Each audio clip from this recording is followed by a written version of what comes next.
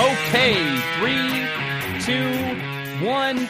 Oh my goodness. Good morning, good afternoon. Whatever it is for you, I hope you're having a fantastic day.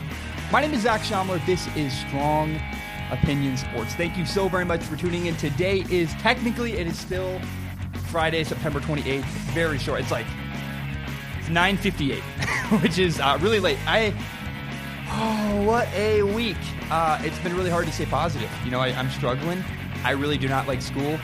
I want to say this, though. I love recording this podcast on Friday nights because I know that there's basically nobody in my building. I know that everybody's gone out partying, doing whatever. I feel like I'm alone. And for whatever reason, that makes me feel comfortable. I like that.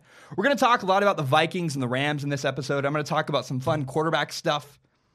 It's going to be a great weekend of football. I'm really excited. I'm going to make a lot of predictions and just kind of share my thoughts as a fan of football.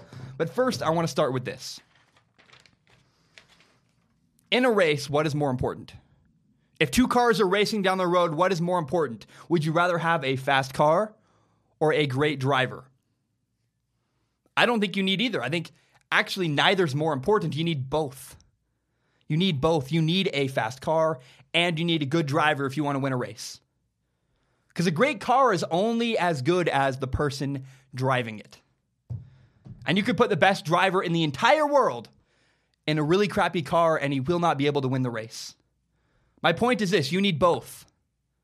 I watched the Rams and the Vikings on Thursday Night Football and Jared Goff was outstanding. The Rams quarterback, Jared Goff, had 5 touchdowns. He was 26 for 33 passing, had 465 yards and 0 interceptions. And all year, I've been hearing people say the exact same thing about Jared Goff. Everyone says all of his success is because of his coach, Sean McVay. Jared Goff is only good because of his coaching. That's what people keep repeatedly always saying. I am getting so tired of it. If a race car driver kept winning a race, you wouldn't always say, well, yeah, he's got the best car. He's still driving the car. He's executing. I'm tired of people saying this quarterback is only good because of his coach. You need both a great quarterback and a great coach if you want to succeed. The numbers the Rams put up last night, that was not all the coach. Jared Goff executed. You know that. I know that. Jared Goff finally played like a number 1 overall pick. It was fantastic. It was fun to watch. Yes, I admit it's easier to win a race if you're driving a Ferrari. In a street race, a Ferrari is going to beat a Toyota Corolla. So, I don't know. Like a Ferrari is a sports car. A Toyota Corolla is a dadmobile. It's a boring, regular sedan. We saw Matt Ryan win an MVP when Kyle Shanahan was his offensive coordinator. And when Kyle Shanahan left Matt Ryan, everyone kept saying, it was clearly all the coach. People say, I've even been guilty of this. People say, Matt Ryan, all his success was because of his coach. And remember, Matt Ryan was working with a Ferrari. Matt Ryan was working with an elite offensive coordinator, Kyle Shanahan. Kyle Shanahan's a Ferrari in this analogy. Well, the Falcons brought in a new offensive coordinator, Steve Sarkisian. And Matt Ryan has not been the same since Kyle Shanahan left. He struggled. And this whole situation really fascinates me. Because Matt Ryan's now driving a dadmobile. He's working with a Toyota Corolla. It's not as good of a car. Same quarterback. The system is now different and the quarterback's not doing as well. It's funny how that works. But what I'm just constantly annoyed with is people saying, all the success goes to the coach. All the success goes to the quarterback. You need both. When you have a prolific offense, if your quarterback is the most valuable player in the entire league, you can't give all the credit to the coach. You can't give all the credit to the quarterback, though, either. You need both guys to succeed. Because again, what good is a Ferrari if the person driving it, the person sitting at the wheel, can't drive? If you have a Ferrari and no one to drive it, it doesn't matter how great the car is. And we recently saw the Seahawks play the Bears. The Bears struggled on offense. The Bears' play calling was incredible. The Bears were drawing up all kinds of wonderful play calls, putting people in positions to be successful. And yet the Bears quarterback, Mitch Trubisky, could not make plays. He kept missing easy, open passes. I'm just getting really, really tired of quarterbacks putting up these huge numbers and everyone saying, it's all the coach. It's not all the coach. You need both. Jared Goff, the quarterback for the Rams, is fantastic. Him and Sean McVay, the coach, they're partners. They need both of them. I mean, what would happen if Sean McVay, the Rams coach, had Blake Bortles as his quarterback or Dak Prescott? Yeah, I think Blake Bortles would be a little better. I think Dak Prescott would probably be a little better. But they would not have played like Jared Goff did last night. I don't think they have it in them. I can't say it enough. Stop crediting only the coach and stop crediting only the quarterback. For an offense to be highly successful, you need both a great coach and a great quarterback. Because I repeat, this is my favorite thing in this whole segment. A Ferrari is useless if there's no one to drive it. And give the greatest racer, give the greatest driver in the world a car that's broken and he will not win a race. You need both a driver and a car. You need both a coach and a quarterback. Stop giving more credit to the coach. It drives me nuts. I'm tired of it. Okay, we have a great show today. I'm going to say a little bit more about the Vikings and the Rams. I'm going to explain why Sean McVay is a special coach. I know everyone always says Sean McVay is an offensive genius. I'm going to break it down in my terms and tell you whether you know football, have a deep knowledge or not, I think you'll understand why Sean McVay is a special coach and what he does differently than other people. I'm going to do a new segment called Pick Six at the end. It's not original at all. I don't care. I'm going to pick 6 NFL games from this weekend. I'm really excited. There are 6 games I want to highlight and make predictions on. And I'm going to tell you my top 5 college quarterbacks. And first, before we do any of that, I'm going to tell you my 2 most fascinating games of the weekend. Remember, you can subscribe to Strong Opinion Sports on iTunes, on SoundCloud, and on YouTube. You can find the full entire hour-long podcast on YouTube, as well as my best, most interesting clips. If you like Strong Opinion Sports as much as I do, help me grow by telling your friends about this show. Okay, I do this every Friday. It's my favorite segment probably from Fridays. It's called 2 Most Interesting Games. I call them snake charmer games. There's a snake charmer. You ever heard of that phrase? It's someone who, it's a hypnotizing person. And when I watch certain football games, I cannot take my eyes off them. Every weekend I pick 2 games that are my snake charmer games, or my 2 most interesting games, 2 most fascinating games of the weekend. I want to start with the Dolphins and the Patriots. The Dolphins and the Patriots is a wonderfully high-stakes game. I'm really curious to see what happens. It's in New England. And it's worth noting, the Dolphins are 3-0. The Miami Dolphins are 3-0 right now. The New England Patriots, in contrast, are 1-2. This is an AFC East divisional matchup. And I'm really curious to see what happens. Because here's the thing. If the Dolphins start the season 4-0, that's already a huge deal. But if they do it beating the New England Patriots, sending the Patriots record to 1-3, that's a statement. And I think the Dolphins are a playoff team, and them beating the Patriots on Sunday would be a massive, massive deal to maybe be claiming the division away from the Patriots. Remember, the Patriots 1-2. If they go 1-3, really, really ugly in New England. Another little storyline in this game is that the Dolphins stole the Patriots wide receiver Danny Amendola in the offseason. Remember, Danny Amendola wasn't getting paid enough by New England. He left, went to Miami. He's going to be playing in this game. That'll be really interesting. And I just think the Dolphins are a far better team than the Patriots. They have a good coach, good quarterback, and a much better offensive line and a much better defense than the Patriots. The Patriots really only have a coach and a quarterback. And I'm not really comfortable betting against Bill Belichick and Tom Brady. But man, because they are the 2 greatest ever to play quarterback and ever to coach. But I think the Dolphins are going to win this game. I think the Dolphins are a far better team. I can't wait to watch. That's one of the most fascinating games of the weekend. The other most fascinating game of the weekend is the Browns at the Raiders. The Raiders, remember, are 0-3. While the Browns are actually coming off their first win in like 635 days. And first I want to say, how cool is this? When is the last time the Browns were an interesting team to watch? When's the last time people that were not Browns fans were excited to watch the Cleveland Browns? Has it been, 20 years? My whole life? I've never been excited to watch a Browns game before. This is the first time I'm like, I can't wait. I just want to acknowledge, that's wonderful. It's going to be Baker Mayfield's first start. I'm really excited to see what happens. Again, that's why you want to watch this game is Baker Mayfield. There's 2 big storylines. This is Baker Mayfield's first start. And the Raiders are 0-3. Can the Raiders avoid going 0-4? Because I don't know that the Raiders can afford to go 0-4. This big offseason signing of John Gruden, their head coach, they gave John Gruden 10 years, $100 million. You can't start 0-4 if you're John Gruden. Not with Derek Carr, a great quarterback. Not after you traded Khalil Mack this offseason.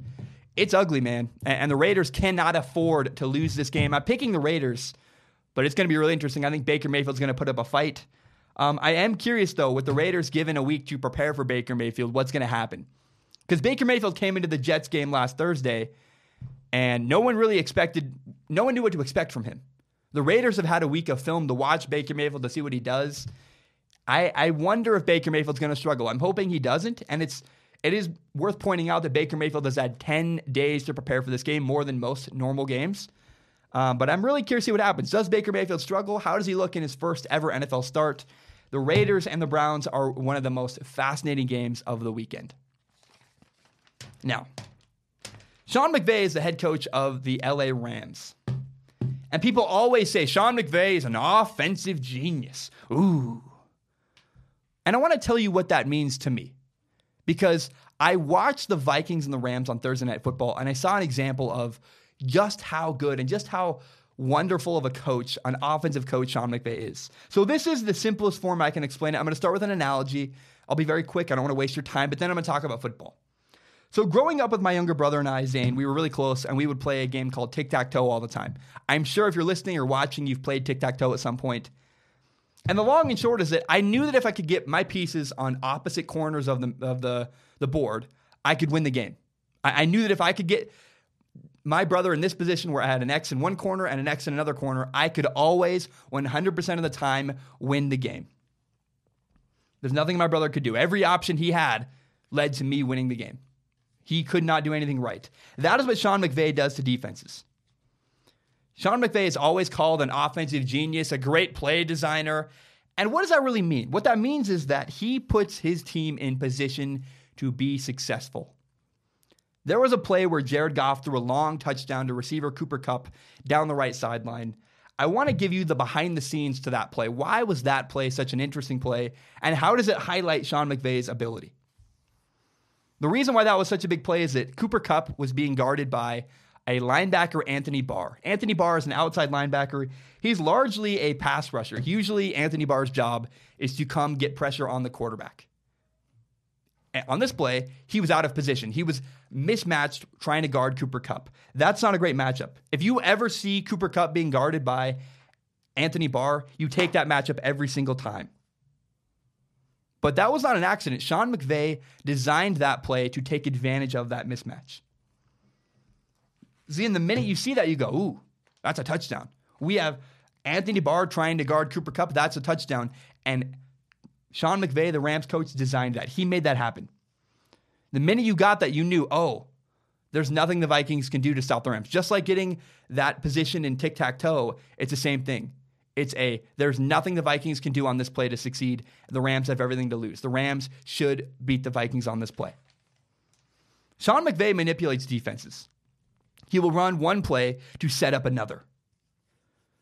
And then what he does is he lined up Cooper Kupp on the left side, had everybody flood left, while Cooper Kupp came across the middle, and the only person left to guard him was Anthony Barr.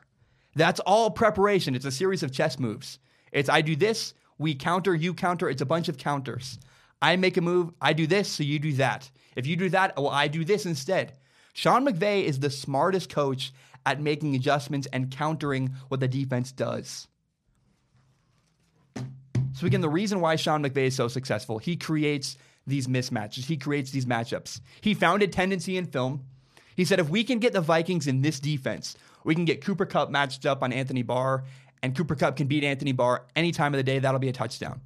In fact, after the game, Sean McVay even said, yeah, Jared Goff and I talked about this. My quarterback and I, we talked about this play. We knew what was going to happen. And if you can get Cooper Kupp lined up with Anthony Barr, all you got to do if you're a quarterback is play catch. Cooper Kupp's going to be open. Just throw the ball, pitch and catch. It's a touchdown. That's what happened. So again, that is why Sean McVay is such a great offensive genius, is he gives his team into position to be successful. He creates these mismatches where you have an outside linebacker like Anthony Barr trying to guard a really good receiver in Cooper Kupp. That's a mismatch, and it will be a touchdown almost every single time. Another thing that's kind of underrated with Sean McVay is his leadership. It's underappreciated is probably the better word to use. Sean McVay says all the right stuff after games are over. He praises Jared Goff. He admitted fault. He said he wasn't good enough in the red zone. But here's the big thing that Sean McVay did in the post-game press conference that I really, really loved. Sean McVay credited Ndamukong Suh and Aaron Donald, his two high-profile defensive tackles. He said they did a great job getting sacks near the end of the game. That's a massive, massive deal. It's really smart. It's good leadership. Because Ndamukong Suh has this big personality. And Aaron Donald got a big contract. He's a lot to try to live up to this year. And I really fundamentally believe that Sean McVay praising Ndamukong Suh and Aaron Donald was a smart, strategic move. It shows his leadership. He might be a young head coach, but he understands when to say the right thing and what to say and how to lead a group of men. And right now, I was really concerned about the personalities that the Rams have. I was like, the only thing that might hold the Rams back is Jared Goff. Does not seem like Jared Goff is a limiting factor at all for the Rams. And then I said that maybe the personalities in the Rams locker room could prove to be an issue. Aqib Talib and Ndamukong Suh, Marcus Peters, all these big personalities, and it does not seem like Sean McVay is having any trouble handling them. In fact, Sean McVay is constantly saying the right thing, a bunch of calculated moves, a bunch of very specifically chosen words that are always the right thing to say to care for the big personalities in the Rams locker room. Sean McVay absolutely can handle the pressure. He's a great head coach. He's a great offensive coach. He's a great leader of men. Sean McVay is a real deal, and he's a wonderful, wonderful thing for the city of LA and for anyone who's a Rams fan. Sean McVay is just a great, great coach. All right. I made a mistake. I predicted the Vikings to beat the Rams on Thursday Night Football. Obviously, I was wrong. The Rams won 38-31. And I want to discuss why I was wrong, learn from it, and move forward, never making this mistake again.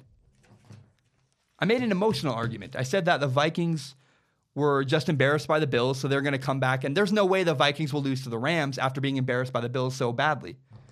I said that not only were the Vikings humiliated, they're going to bounce back. And then I said that there was a problem with one of the Vikings captains. Everson Griffin is going through a lot of stuff off the field. And I said these two combined things are going to bring a different level of intensity from the Vikings. And that was just wrong. It didn't happen. I thought maybe the Vikings' emotional stuff off the field was going to lift them up. And it's just silly to think that way. I should have made a more analytical decision, and I didn't. There was a moment in the game. It was when the Vikings scored, making the game 17-14. And when this happened, I think it was like the fifth drive in a row we had a touchdown or some kind of score. And when the Vikings made the game 17-14, I realized this was going to be an offensive shootout.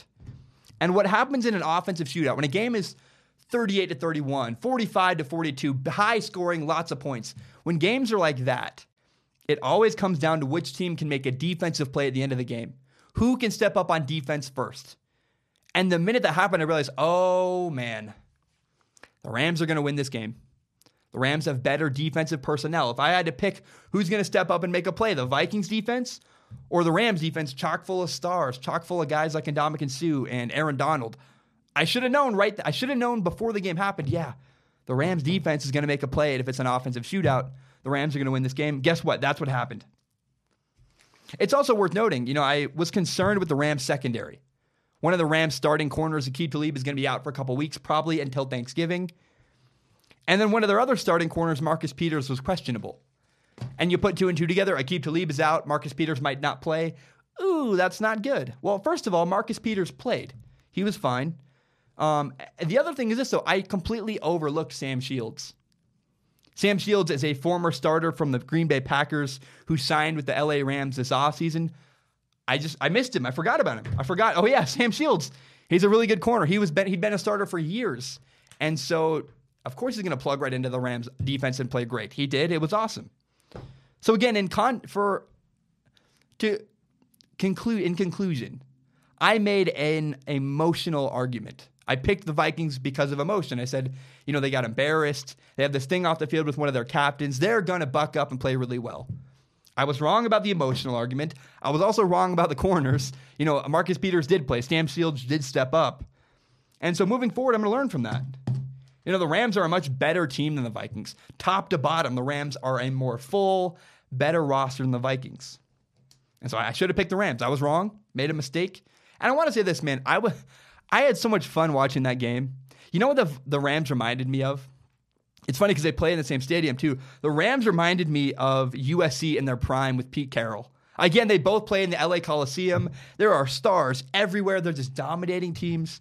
I'm not a fan of any particular team, but my dad grew up in Southern California. He's a huge USC fan. So my dad would always have USC football games on the TV growing up.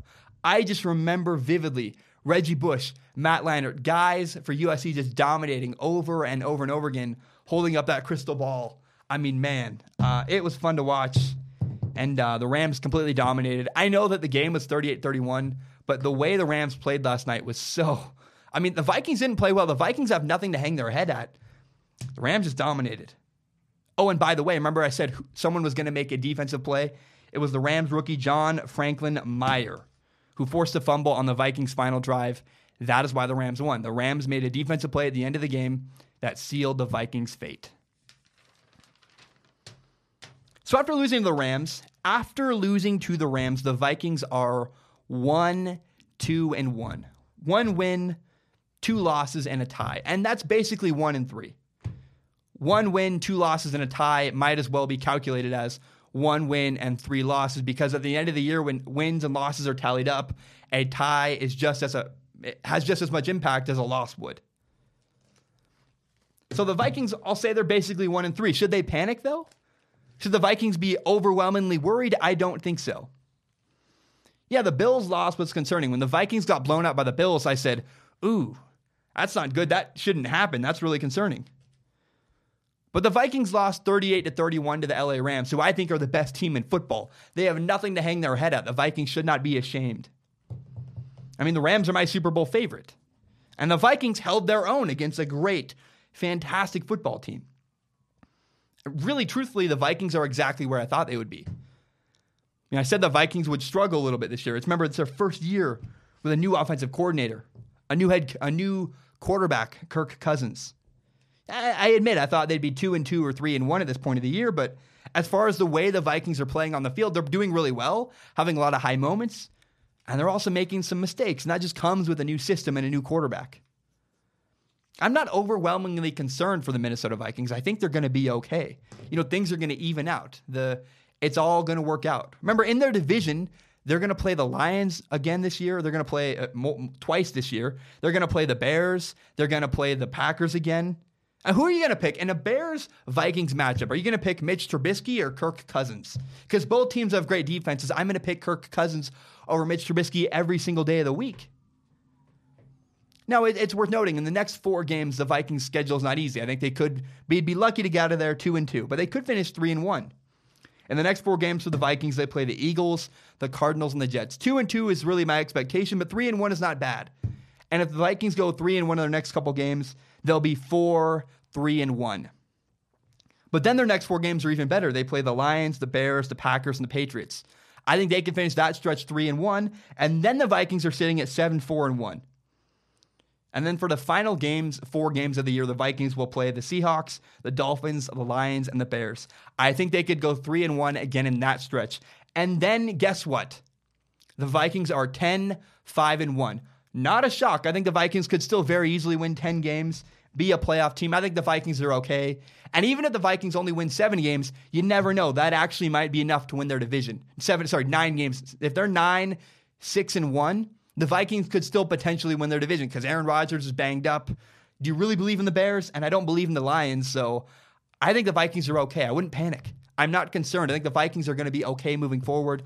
They're a really good team that lost to maybe the best team in football on Thursday night.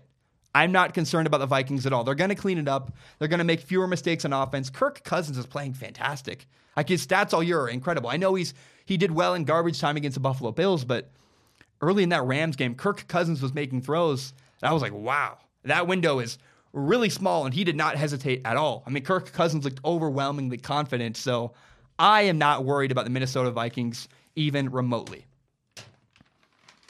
All right, I'm going to take a short break. When I return, I'm going to talk about Dwayne Haskins, the Ohio State quarterback. I'm going to share my top 5 college quarterbacks, and I'm going to do pick 6. These are my 6 games I'm going to pick for this weekend. I'm also going to discuss Ohio State and Penn State. I'm going to learn from the past. I'm going to learn from that Vikings and Rams prediction and tell you how that's going to affect my Ohio State, Penn State prediction. And finally, at the beginning of the next segment, I'm going to admit a big flaw of mine. I'm embarrassed, but I'm going to address it, tell you I'm going to fix it and do better in the future. And I'm going to take a short break. Remember, you can subscribe to Strong Opinion Sports on iTunes, on SoundCloud, and on YouTube.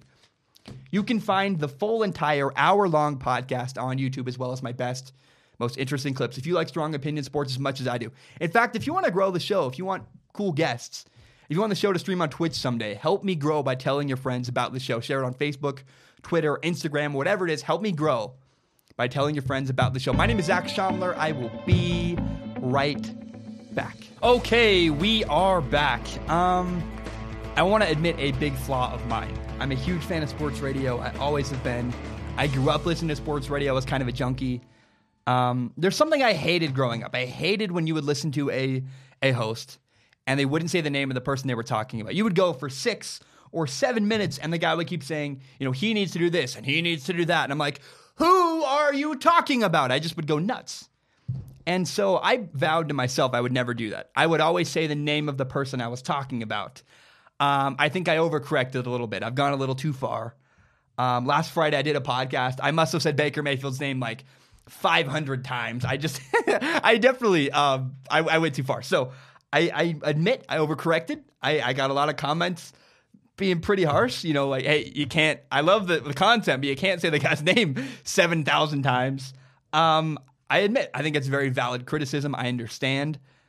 And that's something I want to work on. I want to do a better job at that. But I also don't want to go too far the other way either. I think there's a fine balance. Because I don't want people to listen to my show and go, who is he talking about? What's happening?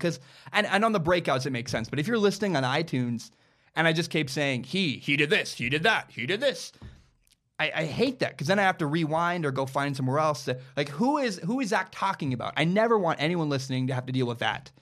So I admit most commenters are crazy and angry. However, that was very valid criticism, very fair, helpful criticism. So I'm going to work on that.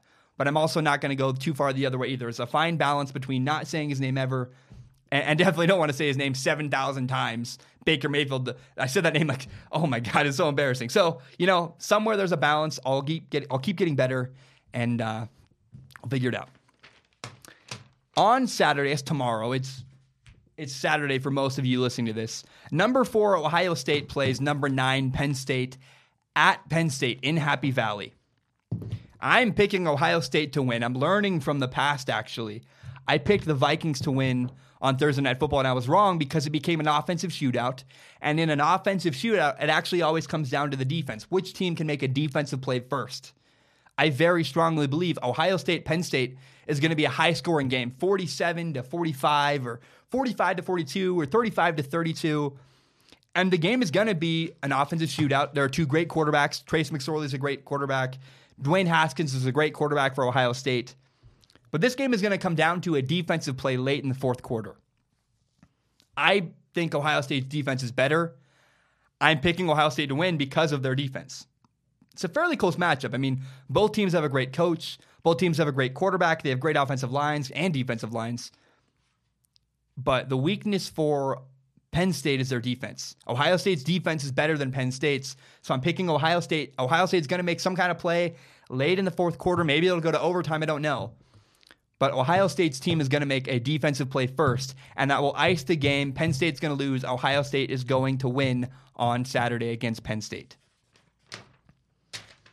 Okay, many people ask me what I think about Ohio State's quarterback, Dwayne Haskins. I actually really like him. I want to go in depth and tell you what I think about him. I have had a hard time removing my bias. Remember, Dwayne Haskins is a Urban Meyer quarterback, and Urban Meyer quarterbacks are rarely successful in the NFL. Tim Tebow was a bust. Braxton Miller's not a quarterback. Cardell Jones did not succeed in the NFL. He got cut. J.T. Barrett, who knows what's going to happen. I don't think he's going to be a great NFL quarterback. Chris Leak didn't work out. I mean, numerous Urban Meyer quarterbacks have not been great in the NFL. They do really well in college, but we've seen a trend where Urban Meyer quarterbacks put up this incredible stat. They put up a giant stat line and then go to the NFL and do nothing. So I don't know if Dwayne Haskins, Ohio State's quarterback, is going to be a good NFL quarterback or not. But I do know that he has probably the most potential of anybody Urban Meyer's worked with. I mean, he's only a sophomore, and over time, he's only going to get better. He's going to improve massively. There's a lot of good stuff that Dwayne Haskins is doing. First of all, I want to say I love the guy. I watch his interviews. I really like his maturity. He always says the right thing at the right time. He's incredibly well-spoken. I'm a fan of Dwayne Haskins, the person. He seems like a great dude who understands leadership and understands maturity. He's just a mature person. That's what I want from a quarterback. I really want to commend Dwayne Haskins. He's a mature dude. He gets it. He understands leadership. The second thing Dwayne Haskins does that I love is he just understands defenses. I mean, it's like he's playing 7-on-7. He repeatedly makes great decision after great decision after great decision. He's like Ohio State's point guard. He just constantly is distributing the ball to great people on Ohio State's team. He does a wonderful job reading defenses. I like that. Now, here's something, I don't want to say that I don't like it, but there's something I still have not seen from Dwayne Haskins that I want to see. I have not yet seen Dwayne Haskins deal with pressure from the defensive line. He has not had a messy pocket once this year. He always has had a very clean pocket. He's like playing 7-on-7. He has a time of his life. Dwayne Haskins has had nothing but time for Ohio State in the pocket. He's not moving around. He's not sliding up. And that's because Ohio State to this point has played Oregon State, Tulane, Rutgers, and TCU. None of them are ranked. None of them are very good. And it's not a negative. I don't want to criticize Dwayne Haskins for not playing great teams and criticize Dwayne Haskins for not dealing with a lot of pressure. But before I'm ready to say Dwayne Haskins is going to be a great NFL quarterback, I got to see him deal with a messy pocket. How does he handle getting hit as he throws? How does he handle having to move and slide and step up in the pocket? We don't know yet. But I also got to admit, you can't fault Dwayne Haskins for being really successful. He's executing his offense to perfection. I mean, he's got 16 touchdowns and 1 interception in just 4 games. That's wonderful. Now, there is one real legitimate concern I have about Dwayne Haskins, the Ohio State quarterback. He doesn't throw a great spiral. And his accuracy is kind of interesting. I have a sneaking suspicion that he throws the ball to a spot rather than to a guy. And here's what I mean. You always say, throw the ball to a spot, and that does, in a lot of ways, make sense. When you throw a deep ball, you want it deep and out to the outside. But if you watch Dwayne Haskins throw a fade, he just throws to a certain spot every single time. He's kind of, I don't want to say robotic, it's not fair, but I think Urban Meyer teaches quarterbacks, this throw goes to that spot. This throw goes to that spot. This throw goes to that spot. And I will admit, I mean, Dwayne Haskins always hits the right spot. But when you're throwing to a 5-yard window rather than a very specific target on the guy, it does make a difference. We saw Baker Mayfield dominate the Jets on Thursday Night Football like 9 days ago. And what happened was the Jets covered everything really, really well. But Baker Mayfield was not throwing to an area. He was throwing to a specific spot on the person, a really tight window. And to this point, I have not seen Dwayne Haskins throw the ball into really tight windows. I want to see more of that because I think right now Dwayne Haskins goes, that guy's open for 5 yards.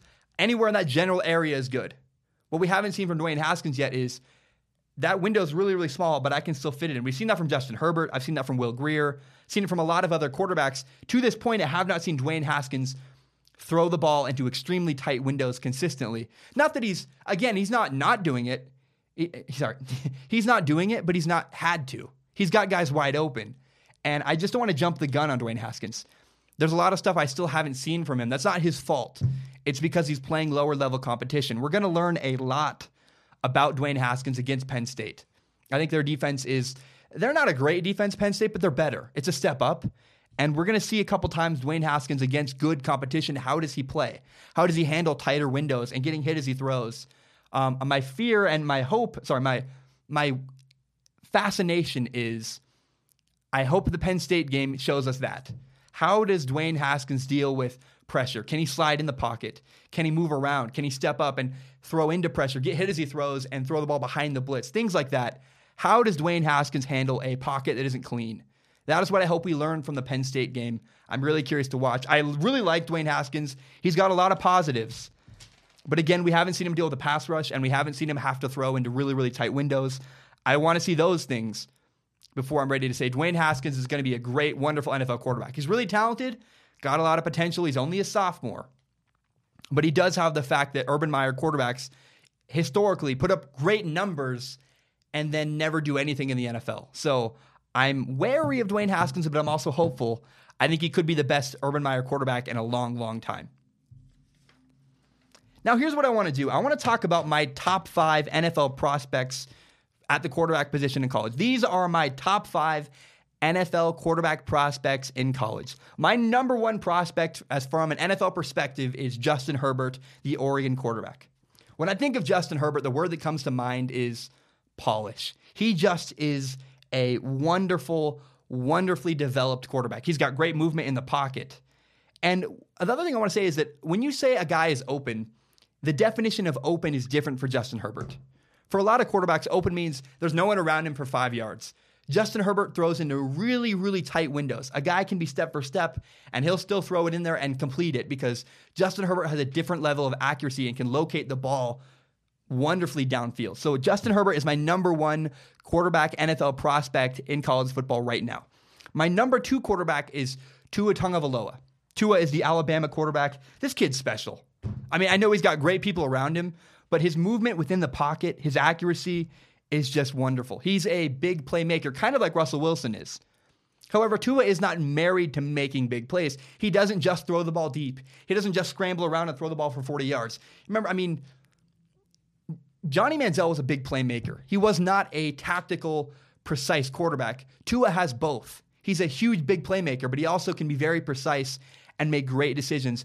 I think Tua is going to be a number one pick. I think he's a very special quarterback. I can't wait to watch him down the road, and I can't wait to see what happens to him. My third best quarterback prospect in college football right now is Will Grier, the West Virginia quarterback. I had to make a decision with this list. Did I want to go with potential or polish? And I chose to go with who looks really good right now. And Will Grier has a limited arm. He doesn't have a bad arm. He's got a good enough arm to succeed in the NFL. But Will Grier does not have the biggest, most flashy arm in college football right now. Drew Lock has this incredible, like a hose. He's got a great arm. But Will Grier's decision-making is what I'm really excited about. You watch Will Grier go from one side of the field all the way across to the right. He can go to his third and fourth reads consistently and throw there with accuracy. That's really rare. Will Grier's ability to process information quickly is next level. I think he's the third best quarterback in all of college football when it comes to as an NFL prospect. I love Will Grier, the West Virginia quarterback. My fourth best NFL quarterback prospect in college is actually Steven Montez, the Colorado quarterback. I wrote this down. He dominated tonight. Where's his stats? He just killed UCLA today. I don't remember what the stats were. I think he was 26 for 33. He didn't have a ton of yards passing. He ran for 81 yards, had two rushing touchdowns and a passing touchdown. Here's the thing. Steven Montez is incredibly efficient, and he has this great arm talent. He throws guys open. He does not throw to guys who are open by 5 yards. He makes tight window NFL throws and great decisions. Open for Steven Montez, again, is a guy who is open by 2 feet rather than 5 yards. That's a big deal. I also think Steven Montez has the second best deep ball in all of college football. His arm is huge, electric, he's precise. It's also, we should say he does play with Laviska Shenault, who is he's probably the best receiver in all of college football. He'll probably be the top receiver picked in the NFL draft. Steven Montez does have that going for him. But I think Steven Montez is a quarterback to watch. No one's paying attention. No one notices Steven Montez, and he is making great decisions, playing really efficiently, and wow, his arm is, he's 22 for 26 today. That's what it was. But Steven Montez is just playing fantastic. He's lights out. He's a really good quarterback, doing a lot of great stuff. He's my fourth best NFL quarterback prospect in all of college football. You need to pay attention to him. Now, we're at a crossroad. We have one spot left in my top 5, and there are 3 guys that are on my radar. Those 3 guys are Gardner Minshew at Washington State University, Drew Lock, the quarterback at Missouri, and Dwayne Haskins, the quarterback at Ohio State. I think all 3 are really good, but I'm going to go with Gardner Minshew. I know that's crazy. I know a lot of people are like, what? How could you do that? And it's not that Dwayne Haskins or Drew Lock have done anything wrong, but it's about what I have not yet seen from them. All of their success has come in a clean pocket. Drew Lock and Dwayne Haskins have not really been successful in a messy pocket yet this year. Dwayne Haskins looked like he's playing 7-on-7. I want to see how Dwayne Haskins handles pressure. How does he handle getting hit as he throws? How does he handle stepping up and moving around in the pocket? I haven't seen that yet from Dwayne Haskins. He hasn't had to do that. And Drew Lock rarely throws to his third and fourth read. Drew Lock is not necessarily working from one side of the field all the way to his other side of the field. I want to see that. I haven't seen a lot of movement from Drew Lock in the pocket. I haven't seen him step up and slide around, create windows. And so I like Dwayne Haskins. I like Drew Lock. But I'm going to go with Gardner Minshew ahead of them because of what we've seen from Gardner Minshew. Nobody knows who Gardner Minshew is. He's the Washington State quarterback. It surprises me I'm putting him in my top 5. I understand. It's a shock. It's against the grain. It's a little bit different. But I encourage you to watch the Washington State USC game footage.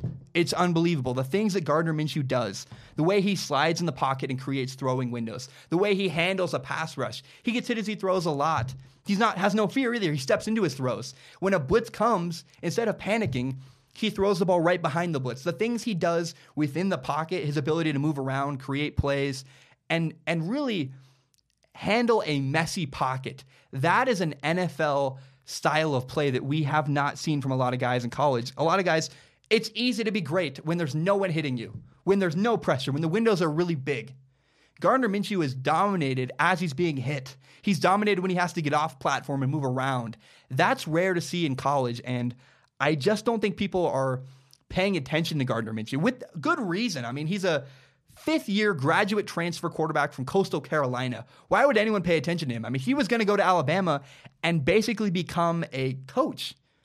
I don't know that Gardner Minshew has many options in the NFL, but I do hope he gets an option because if he gets an opportunity, I think I could see him being very successful in New Orleans with the Saints behind Drew Brees. And I do think that Gardner Minshew is going to get a chance in the NFL because of the things he does. Handling pressure, stepping up, moving around, sliding around. His poise and polish is surprising. And I'm not a homer. Like I go to Washington State, but watch the video that says it's called Luke Falk is not an NFL quarterback. You'll know. I'm not a big homer for Washington State. I'm just incredibly impressed by what Gardner Minshew is doing. He's doing stuff in the pocket that not a lot of other quarterbacks are doing in college football. And nobody's talking about it. And nobody's taking notice. And so I encourage you, go watch USC, WSU. Gardner Minshew he's doing some stuff that's very, very special within the pocket and moving around, handling pressure. Okay, so those are my top 5 quarterback prospects in college football. Remember, again, it goes Justin Herbert, Tua Tagovailoa, Will Grier, Steven Montez, and then Gardner Minshew with honorable mention going to Drew Lock and Dwayne Haskins. I'm not against Drew Lock. I'm not a hater. I just want to see more. I want to see how he does against better teams. Can he ever get to his third and fourth read? I still haven't seen that yet. I did the same thing with Justin Herbert. I said, Justin Herbert, I don't hate the guy. I just keep hearing he's the number 1 pick. I want to see it. I finally saw it recently against Stanford, and until I see it from Drew Lock, I'm not going to believe in him. I'm sorry, but until I see it from Drew Lock, I'm not going to buy in. Okay. Whew, man. Okay, this is my final segment of the day. It's a very original segment. This is called Pick 6. I know it's the worst name ever. I don't care. I'm going to pick 6 games every Friday for the NFL week coming into Sunday. My number 1 pick of the week is this: the Bears versus the Buccaneers in Chicago. I'm picking the Buccaneers to win. I do not believe Ryan Fitzpatrick is done. Ryan Fitzpatrick is going to beat the Bears. Both defenses are really good. The Bears defense can bring a lot of pressure on the quarterback. So can the Buccaneers defense. I think that Ryan Fitzpatrick is going to handle the pressure better than Mitch Trubisky, the Bears quarterback. And remember, the Buccaneers had 4 turnovers last week and only lost by 3 points to the Steelers. The Buccaneers are not a bad team. They're going to clean up the turnovers. They will not have a game like that again. I am picking the Buccaneers to beat the Bears on Sunday. Now, the Dolphins and the Patriots is probably the most fascinating high-stakes game of the weekend. I am picking Miami. It's a tough one. I don't like betting against Bill Belichick and Tom Brady, but the Dolphins are a better team. They have a coach, quarterback, great offensive line, and a defense. All the Patriots really have going for them is a coach and a quarterback, and it's proved to not be enough recently. They lost to the Lions, and it was ugly. So I think the Patriots' defense is a liability, and I think the Dolphins going 4-0, beating the Patriots, sending the Patriots to 3-1, that would be a massive, massive statement in their division in the AFC East. I'm picking the Dolphins to win, and it's going to shock a lot of people. Now, the Jaguars and Jets. I'm picking the Jaguars. This is an easy one. It's the Jaguars' defense against a rookie quarterback, Sam Darnold. I don't really think it matters how well the Jaguars' quarterback, Blake Bortles, does. I mean, he lost last week. He does terrible, and the Jaguars lost when they only gave up 9 points last week. But I would be shocked. I would be so surprised if Sam Darnold carved up the Jaguars and the Jaguars lost to the Jets. That would just really, really surprise me. So the Browns and the Raiders are a great matchup. I'm picking the Raiders. The Raiders are 0-3. I do not believe they're going to start 0-4. You can't hire John Gruden and have Derek Carr and start 0-4 with a brand new season as a franchise, as a head coach. It's not going to happen. And the Browns are starting Baker Mayfield for the first time ever in his career. He's a rookie quarterback going against John Gruden. I am picking the Raiders to beat the Browns. The Browns are coming off this incredibly emotional win, and I just think the Raiders are going to fight harder.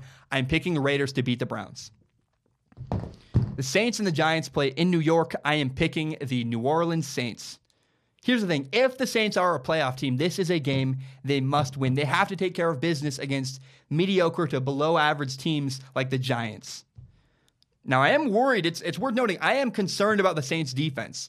It's very possible the Giants go off and have a giant day offensively. Maybe Eli Manning throws for like 4 touchdowns. You never know. Odell Beckham Jr. could have a great day. Saquon Barkley could dominate. It's very possible the Giants win this game, but I'm going to pick the Saints because I think they're a playoff team, and a playoff team would win a game like this against the Giants. Now, the Ravens and Steelers is my 6th game of the week. It's happening in Pittsburgh. It's a toss-up, but I'm going to pick the Ravens. I think the Ravens are going to win. The Steelers are just dealing with too much turmoil. I think the Ravens have more stability. The Steelers' defense is a complete liability, and I don't know if the Steelers' wins are. On Monday Night Football, the Steelers beat the Buccaneers, but the Buccaneers were awful. They had 4 turnovers. That's not really a win you can be proud of. I'm picking the Ravens to beat the Steelers. It's going to be close, but I think ultimately the Ravens are a better team with more organization. I just think they're more organized, and so. Yeah, I'm picking the Ravens to beat the Steelers on Sunday. That has been Pick 6, and that has been my show. That's all I have to say. I'm so excited. I really appreciate you guys. I love doing the show. It is 10:55 p.m. I'm sorry it's so late. I'm doing the best I can. College has been killing me. But I'm really excited to get this out. I hope you guys enjoy it. Remember, you can subscribe to Strong Opinion Sports on iTunes, on SoundCloud, and on YouTube. You can find the full entire hour-long podcast on YouTube, as well as my best, most interesting clips. If you like Strong Opinion Sports as much as I do, help me grow by telling your friends about this show. Share it on Facebook, Twitter, Instagram, whatever it is. Help me grow by telling your friends about the show. My name is Zach Schaumler. Thank you so much for tuning in. Hope you guys have a great day. Enjoy all the games this weekend, and take care. I will see you guys again on Monday. Bam, we are done.